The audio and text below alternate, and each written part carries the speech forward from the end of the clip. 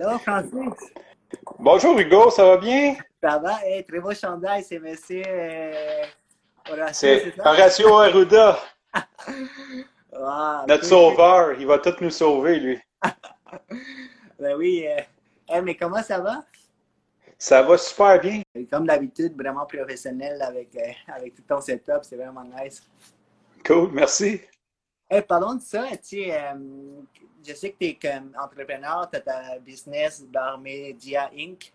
Et Mhm. aussi, tu as ton podcast, Les Centres Show. Mais qu'est-ce qui s'est passé par rapport à la business pendant le confinement, tout ce qui se passe en ce moment? Est-ce que ça a comme, tu as eu plus de gens, t'es moins de gens? Qu'est-ce qui s'est passé? En fait, comme tu sais, je suis comme en transition entre programmeur puis podcast. Ouais. Fait avant le COVID, je faisais plus de podcasts, moins de programmation. Quand le COVID est arrivé, on dirait que tout le podcast s'est mis sur la glace. Fait que ça, c'est ce qui est arrivé. Tout le monde, ça a arrêté du jour au lendemain, là. C'est comme les clients me répondaient plus, là. J'étais comme on hold partout. OK. Mais le côté programmation, ce qui est arrivé, c'est que j'ai eu beaucoup de clients qui étaient avec moi avant, qui ont décidé que là, ben, il y avait besoin d'updates pour leur site web ou du e-commerce. Fait qu'ils m'ont demandé si je pouvais leur donner un coup de main. Je me suis retroussé les manches, je les ai aidés.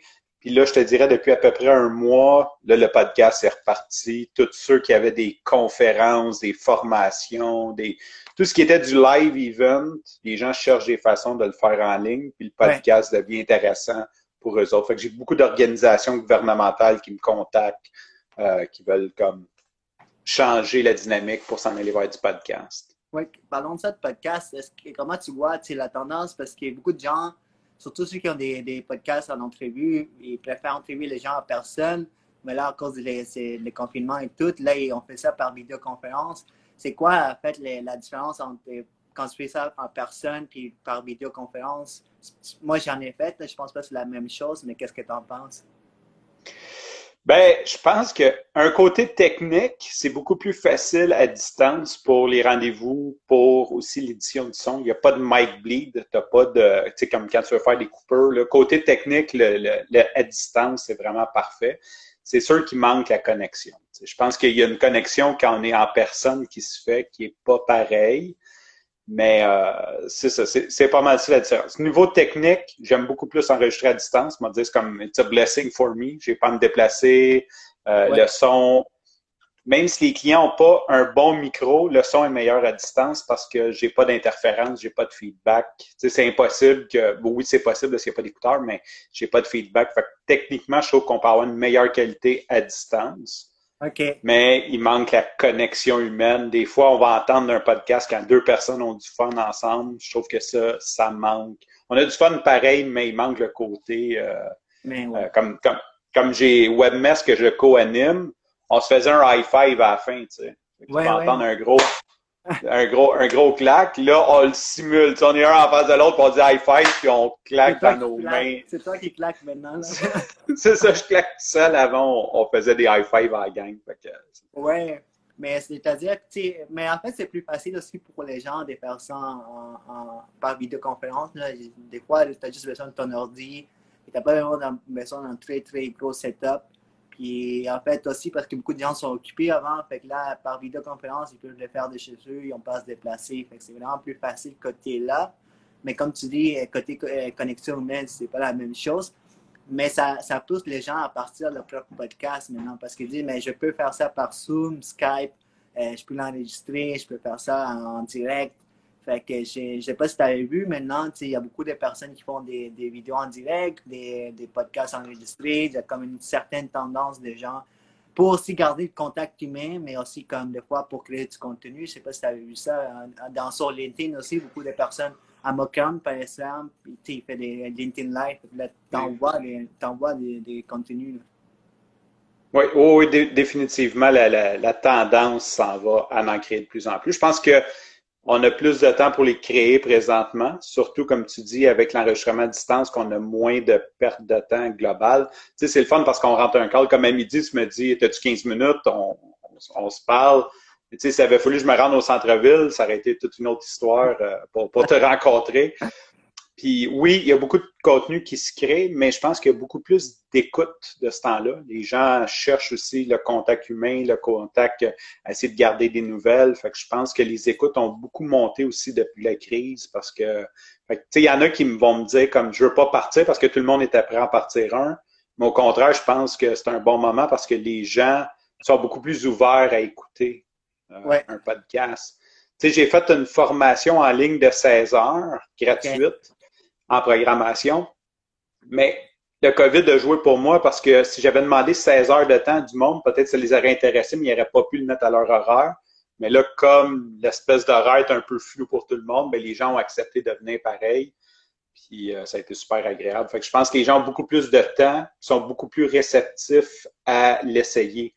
Je ne Ouais. sais pas si ça t'a fait la même chose quand tu lances un podcast, puis tu arrives avec un podcast de 45 minutes, puis tu dis à quelqu'un, écoute ça, il a comme juste pas le goût. Tu sais, il le fait parce que c'est ton ami, mais là, c'est comme, tu as le temps, fait que tu dis, ah, ben, moi, l'essayer, moi, l'écouter. Mais en fait, c'est vrai, tu sais, moi-même, j'en écoute de plus en plus, là, tu sais, des 1 heure, 2 heures de temps des podcasts, de plus anglophones. Mais, tu sais, j'ai le temps d'en écouter peut-être 4 pendant la journée, là, parce que chez moi, je fais d'autres choses. Mais, tu sais, j'en écoute de plus en plus des podcasts. Mais en fait, c'est comme les gens, en ce moment, quand ils sont confinés, ils ont un désir d'avoir plus d'informations, de savoir qu'est-ce qui se passe. Puis ils ne veulent pas regarder les médias, tu sais, traditionnels, parce qu'il y a beaucoup trop de choses, c'est tout le temps répétitif. Mais ils vont aller chercher comme leur information dans les podcasts, dans l'audio, dans les vidéos. Puis en parlant d'écoute, ben, félicitations pour ton show, le Centro Show. Il y a 2000 écoutes, c'est cool, là. Ouais, depuis que je l'ai lancé, en tout cas, ça a comme juste fait une curve exponentielle. Fait que je suis rendu comme à 3500 en un mois. Fait que ça a pris 6 mois à avoir 2000 écoutes. Puis là, j'ai fait un 1500 de plus en quelques semaines. Ouais. Fait que, ben, là, ce qui est le fun, c'est qu'il y a beaucoup d'épisodes. Il y a beaucoup d'épisodes, fait que les gens retournent en arrière. Tu sais, je suis conscient que c'est pas comme 1500 nouveaux auditeurs, là. C'est des gens qui là, ils pognent aujourd'hui puis qui retournent dans le passé. Fait que des fois, j'ai une couple d'auditeurs. Est-ce que tu sais, c'est dû à quoi? C'est dû au fait que, comme tu dis, que les gens sont plus à la maison et vont l'écouter parce que 1500 en mois, c'est quand même beaucoup, là. Puis, normalement, tu en as moins que ça. C'est-tu à cause de ça et de cette période-ci? Je n'ai aucune idée, Hugo. Je pense comme un mélange de bien des choses. En fait, le Centro Show n'avait pas été parti pour être écouté. C'était vraiment comme je m'étais fait un endroit où ce que je pouvais dire ce que je voulais. C'est un endroit. Parce que, tu sais, des fois, j'avais mon podcast à la course, j'avais le podcast à la programmation, puis des fois, j'avais juste le goût comme de me pratiquer, d'extérioriser, ou d'avoir une conversation avec un chum, ou de pas avoir une espèce de niche ou de ligne directrice, le contraire du podcast standard. Fait que je me suis dit, tu sais, puis là, ben, à mesure que j'en sors, des fois, ben, mettons, je parlais d'un de mes chums, mais j'ai fait un épisode sur toi, là, il l'écoutait, il le partageait à ses amis, puis ça a comme juste grossi. Puis là, je pense que c'est, tu sais, quand on dit la fréquence puis la constance, comme un athlète qui s'entraîne à tous les jours, à un moment donné, ça se développe. Ben, le Centro Show, c'est un quotidien. Puis là, je pense que j'ai atteint un nombre qu'il y a des gens qui me trouvent par Google, il y a des, tu sais, comme des références d'autres mondes, des amis. Je vais poster quand je fais des affaires de course, je le pose sur Strava, puis c'est juste comme en train de faire une boule de neige sur le nombre, parce que je suis constant. Tu le sais comme moi, la constance dans le podcast, c'est la clé. Fait que je suis constant tous les jours depuis quasiment un an. Là. Ben, j'étais 100 jours d'être à un an. Fait que, tu sais, je pense que c'est juste sur le nombre. C'est tellement rendu gros que si j'ai juste 10% à tous les jours, c'est déjà 20 écoutes. Tu sais, si j'ai 20 écoutes, c'est juste comme 10% de mon contenu qui est écouté une fois. Oui. Mais tu sais, le Centro Show, c'est juste toi qui parles ou tu as des invités? Des fois, j'ai des invités. Parce que au début, c'était juste moi. C'était vraiment un solo pour me pratiquer à faire du solo. Parce que ceux qui font pas de podcast, le solo, c'est dur. C'est dur d'être assis devant un micro. Tu sais, ça, c'est facile ce qu'on fait en live comme ça. Tu me poses des questions, je te réponds. Tu prends le temps d'être actif. Tu fais de l'écoute active. Tu me reviens avec une question. Solo, c'est dur parce que tu es comme seul devant un micro avec tes écouteurs. Puis tu t'écoutes, tu t'aimes pas ta voix. En tout cas, fait que c'était juste solo. Puis, je voulais avoir comme des invités. Fait que j'ai comme lancé une espèce de concept des longs samedis parce que ce qui est le fun du Centro Show, c'est que c'est des épisodes courts. Fait que les gens aiment ça les écouter. Là, j'ai comme eu peur d'arriver avec un contenu long. Fait que j'ai fait comme les longs samedis. Fait que le samedi, je me permets de sortir un épisode long. Des fois, comme le prochain va être quasiment 2 heures. Ça, c'était avec un invité. Ouais, comme un peu Moi, j'aime Tim Ferriss, comme la déconstruction de quelqu'un, là. Ouais, Fait que ouais. c'est un peu, j'ai loin de la prétention d'être Tim Ferriss, mais tu sais, comme dans le mindset de on parle, on y va, on creuse à mesure qu'il sort, je fais des recherches avant. Fait que j'en sors un par mois présentement, les longs samedis, entrevue avec quelqu'un. D'ailleurs, ça serait le fun de t'avoir. T'es dans ma liste. Mais il faut s'organiser quelque chose, là, oui. Moi, je vais aller faire ça. J'aime aussi t'entrevuer. C'est parce que, tu sais, les podcasteurs, on s'est rendu compte qu'on, des fois, on aime entrevuer les gens, mais on aime aussi se faire entrevuer par d'autres. Tu sais, des fois, parce qu'on est tellement habitué d'entrevuer des personnes qu'on fait ça. Puis là, on se dit, ah, quelqu'un m'invite. Là, on s'est rendu compte que, mais en fait, moi aussi, j'aime parler, là, comme tout le monde. C'est ça. Fait que c'est clair qu'on s'organise un long samedi, Ouais, on se fait un long form ensemble, on se prend 2 heures de break, on jase, on va ouais, aller en profondeur sur ta vie, ton parcours de podcasteur. ouais. Mais Une- merci, Francis. Oui. Mais tu sais, quand tu parles des podcasts solo, là, je pense qu'un Mhm. podcast solo, c'est tout le temps bon pour quelqu'un qui a beaucoup d'expertise. Tu sais, quelqu'un qui est expert dans son domaine, qui sait de quoi il parle. Et puis, tu sais, il peut en parler, tu sais, il peut le faire tout seul. Ça, c'est vraiment bien. En tout cas, ça, je pense que c'est bon pour des gens. Parce que c'est pas tout le monde qui peut être un entrevueur. Tu sais. Je pense pas que tout le monde est bon à entrevuer des gens. Il y en a qui sont mieux Non. pour être, à parler tout seul. Puis il y en a qui sont capables de faire les deux. Mais il faut trouver sa niche dans le podcast. Est-ce que je suis en solo podcasteur? Est-ce que je suis en entrevueur? Est-ce que je peux faire les deux? Parce que tu envoies des gens, puis il y en a qui décident, mais tout le monde fait des entrevues, je vais faire des entrevues, puis au final, il est peut-être bon tout seul, non? C'est clair, mais l'entrevue, je pense que c'est le meilleur point d'entrée pour 2 raisons. D'un, c'est facile parce que tu n'as pas à parler tout le long. Tu sais, tu le Ouais, dis souvent toi-même. Tu as juste à poser les bonnes questions, ouais, puis l'autre, il part pendant un bout. Fait que ça, ouais, c'est une des choses. Puis l'autre chose, quand tu commences, souvent, tu n'as pas beaucoup d'auditoire.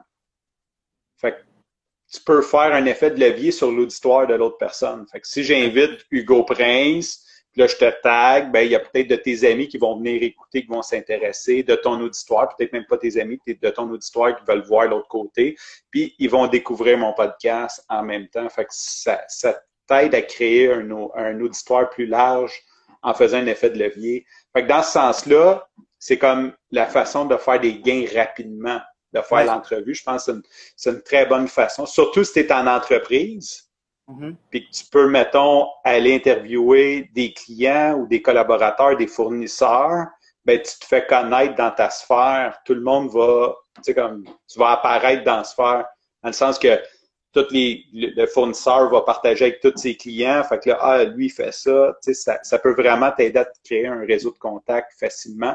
Tandis que le solo, j'ai l'impression que oui, faut déjà que tu aies un auditoire pour que ça soit bon. Il faut Ouais, déjà que tu sois comme connu, puis là, les gens veulent t'écouter. C'est plus dur de se faire connaître, ok.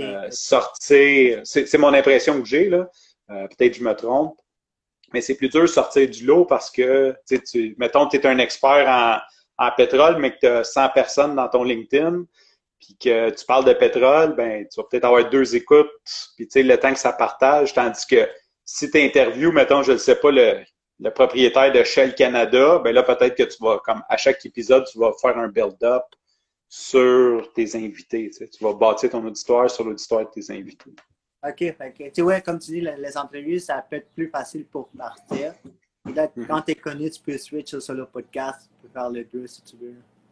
Je pense qu'un hybride, c'est bon. Si tu es un expert, justement, d'en faire un sur deux, peu importe, là, un sur deux ou une fois de temps en temps, un invité, justement pour aller chercher peut-être une nouvelle auditoire. Oui, exactement. Mais là, on parle beaucoup de podcasts, mais tu sais, je pense que ça fait une semaine et demie, on a une grosse nouvelle là, tu sais, dans le domaine de l'industrie. Parce que là, beaucoup de gens me disent, tu sais, moi, j'aime faire les podcasts, c'est plus pour ma visibilité dans les réseaux sociaux, j'aime ça de choses, j'aime ça d'entreprises qui me donnent de l'argent. Beaucoup de gens me disent, ah, combien ça apporte un podcast, combien ça en vaut, tu sais, tu peux tout le temps mettre en prix, puis tu dis, il y a des commanditaires, blablabla. Mais il y a une semaine et demie, puis on avait déjà parlé de ça dans une conversation. Tu avais dit qu'à un moment donné, il va y avoir des podcasts qui vont se vendre, des émissions qui vont se vendre en prix. Puis là, Joe Rogan, qui est un podcasteur très connu aux États-Unis, il vient juste de vendre son podcast à Spotify pour 100 millions de dollars.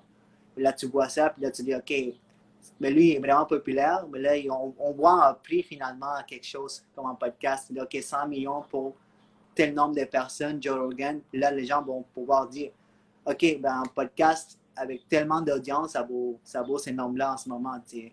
Puis, est-ce que est-ce que ça a comme vraiment changé l'industrie du podcast, cette nouvelle? Ben, je pense que ça va la changer. Ça va être beaucoup plus facile. Moi, mon idée, c'est que ça va être beaucoup plus facile positivement. Je trouve ça plate. D'ailleurs, je vais juste faire un commentaire. Je trouve ça plate que c'est une exclusivité qu'ils donnent parce que ça va à l'encontre du podcast, à l'encontre de la philosophie de ton feed et de l'agrégation de contenu, que c'est comme un médium libre. Là, c'est comme Spotify ont payé pour emprisonner Joe Rogan d'un médium libre. Ça, c'est poche. Mais ce qui est bon, c'est que tu sais, surtout au Québec, j'ai bien du monde qui sont comme, ah, mais ça vaut rien, ah, mais c'est plate, ou personne va l'écouter, ou, tu sais, regarde, il y en a, Joe Rogan, dans le fond, il a pas, c'est un gars de MMA, je le connais peu, là, mais c'est un gars de MMA, il a parti son podcast, en gros, long form, comme je les aime, 3 heures de temps, il fume un joint avec le gars, il jase. Tu sais, c'est rien d'extraordinaire, c'est juste qu'il l'a fait avec constance, ça fait 11 ans déjà. Puis il est rendu qu'il y a des codes plus gros que genre les shows du soir aux États-Unis. Il y a des méchants codes d'écoute. Exactement. Puis, tu sais, fait que c'est possible. Mais tout ça pour dire que si tu as à convaincre un commanditaire ou quelqu'un d'investir là-dedans, ça vient de donner un point de référence. Puis 100 millions, si je te dis que mon beau-frère a vendu sa compagnie manufacturière de pièces de tracteur pour 100 millions, tu vas dire « Wow, c'est beaucoup d'argent ». Mais dans le 100 millions, ça inclut une bâtisse, des équipements, des pièces, un inventaire, une industrie, des fils réseau, des téléphones, des ordinateurs, tu sais.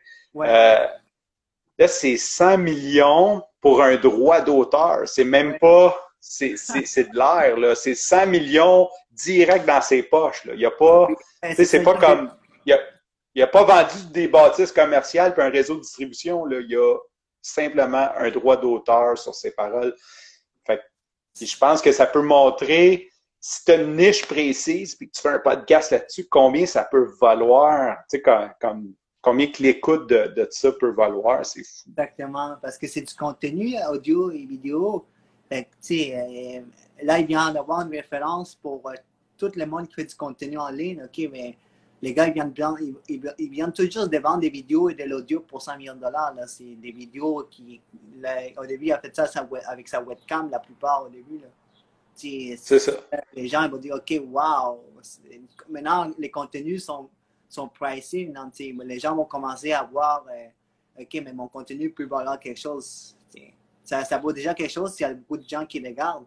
Mais est-ce que tu penses qu'il va y avoir d'autres types de podcasteurs qui vont aussi commencer à se faire signer par des entreprises? Est-ce que tu penses que YouTube va décider, OK, on doit garder notre talent, fait que on va signer les plus populaires? Est-ce que tu penses que ça va commencer à avoir une guerre des talents? Ça se pourrait fortement, je ne sais pas exactement, je pense que c'est plus sur YouTube, mais Québécois ont déjà un département d'influenceurs. Il y a une compagnie affiliée, là, je ne sais pas exactement le nom, qui signe des YouTubers. Présentement, là, c'est plus le côté YouTube. Mais mettons que tu as une chaîne YouTube, que tu voyages backpack, il y a des gens comme Québécois te signent une espèce d'exclusivité sur ton contenu. Fait que oui, je pense que ça va juste dégringoler à partir de là. Surtout, je pense que si tu es dans le domaine financier, il va y avoir beaucoup d'argent à faire là parce que les cartes de crédit, les debt repair, les fonds de placement, c'est pas mal sur les assurances, c'est pas mal ceux qui investissent le plus présentement. Je pense qu'aux États-Unis, là, c'est rendu comme 70 $ US du clic sur Google pour... fait que s'il y a un taux de conversion de 2 %, il faut qu'ils investissent 1600$, 1400$ pour avoir une seule vente. Okay. Je pense qu'eux ont le budget. Et si tu as une bonne auditoire dans le finance, je pense que ça va vraiment décoller. Là. Je pense que si tu es dans cette niche-là présentement, là, on est avec d'en voir des gros signés. Comme les blogs. Tu sais, dans le fond, c'est pas compliqué. On répète l'histoire des blogs. Je pense que c'est monsieur, comment il s'appelle, Monsieur Moustache. Genre, il y en a un aux États-Unis, là, Mr. Moustache, là, qui a comme appris au monde comment sortir le monde des dettes. Là.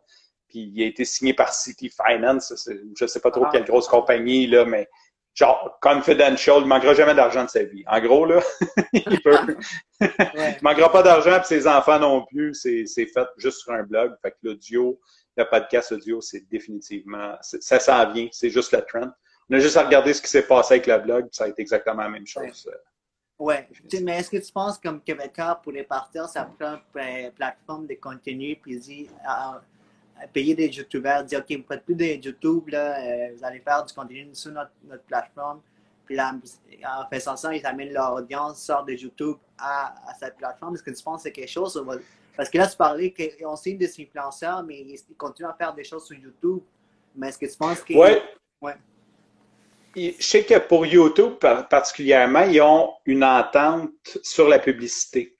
OK. Fait qu'eux, mettons, sont dans le voyage, ben, ils vont chercher des gros comme Voyage à rabais, puis YouTube, ils ont comme une espèce de plateforme que eux placent leur propre publicité sur YouTube. Fait que c'est comme un gros racket, là, profit sharing avec YouTube.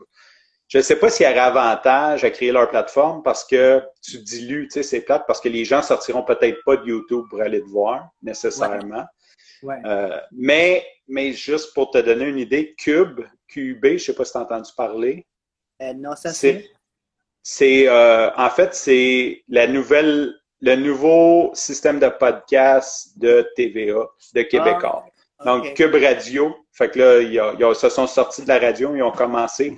Ils ont déjà leur propre plateforme, leur propre apps, leur propre contenu audio qui diffusent. Là, c'est Québécois qui fait ça. Ça a de l'air être gros. Je vois de plus en plus de gens qui travaillent là-dessus. Ils ont de l'air d'avoir du bon contenu. Okay. Dans le fond, c'est comme la radio Internet de Québécois. KUB, fait que je pense qu'ils commencent à signer des podcasteurs. Ils ont même des podcasts. Au début, c'était vraiment juste comme leur crew, là, genre du Trisac puis Martineau.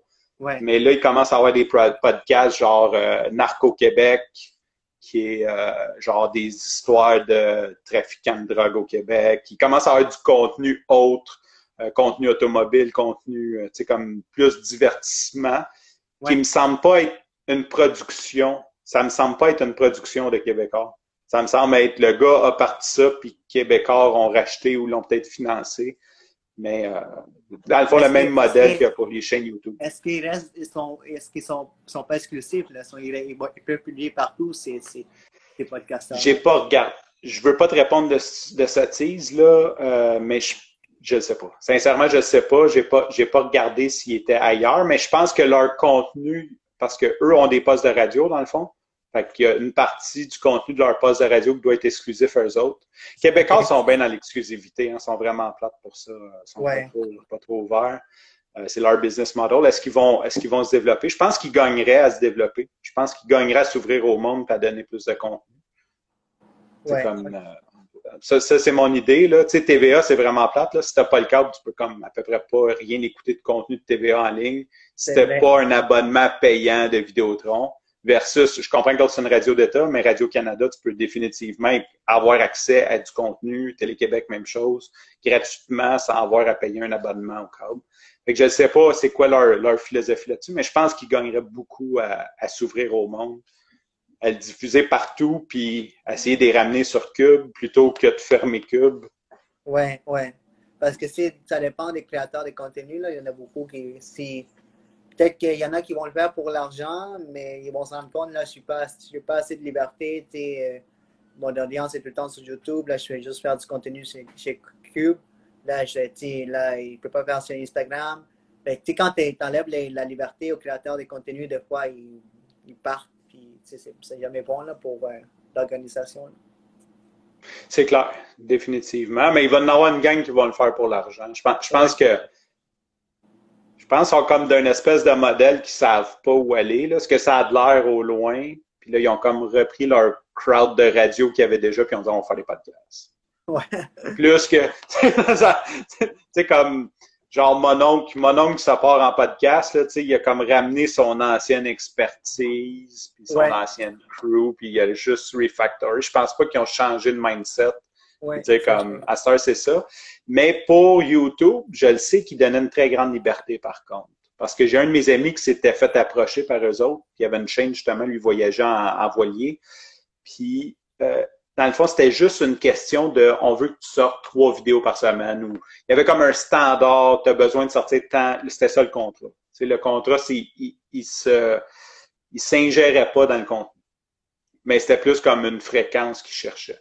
OK. OK. C'est comme, on te donne 30 000 par année, tu sors tant de vidéos par semaine, puis le profit excédentaire à temps, on le partage. Il y avait comme une Ouais. espèce de profit sharing sur fait que tu as comme un minimum, c'était comme 30 000 par année minimum. Puis après, tu avais du profit sharing sur les revenus supplémentaires à, je sais pas, là, de publicité. Là. Je sais pas c'est quoi le chiffre, là.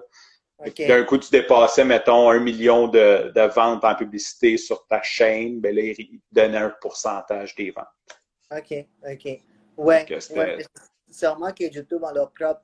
Tu sais, on pourrait en parler longtemps de YouTube, là, parce qu'en ce moment, avec tout ce qui se passe, je vois certaines personnes qui sont. Comment en anglais, c'est censor. Ils sont ban. Ouais, ben ouais. Enlever des vidéos parce qu'il y a tu sais, policy of YouTube. Ils ont différents termes, en fait.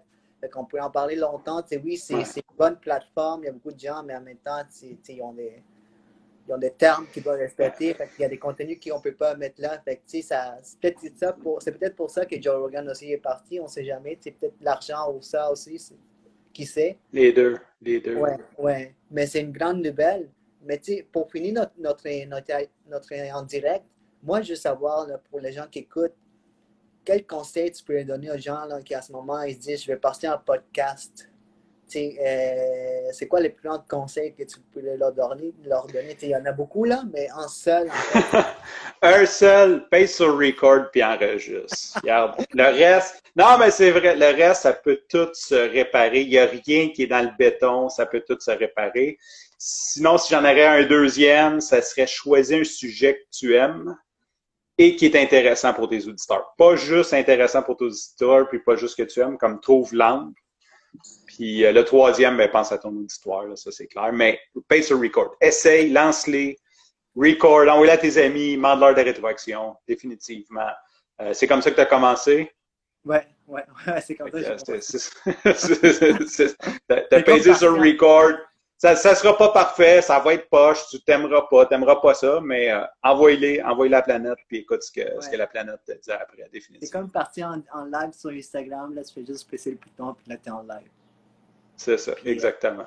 puis après ça foire, tout le temps technique. Ouais. Mais Francis, mais merci beaucoup. Vraiment merci à toi, Hugo. Une bonne conversation. Merci à tous ceux qui ont regardé, puis nous, on se revoit bientôt. Merci d'avoir écouté jusqu'à la fin, j'apprécie vraiment. J'espère que vous avez aimé l'épisode. Ça serait vraiment, vraiment apprécié si vous notez ou laissez des commentaires par rapport au podcast sur Apple Podcast, Google Podcast ou Spotify.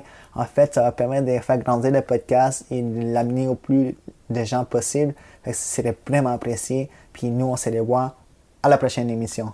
Merci.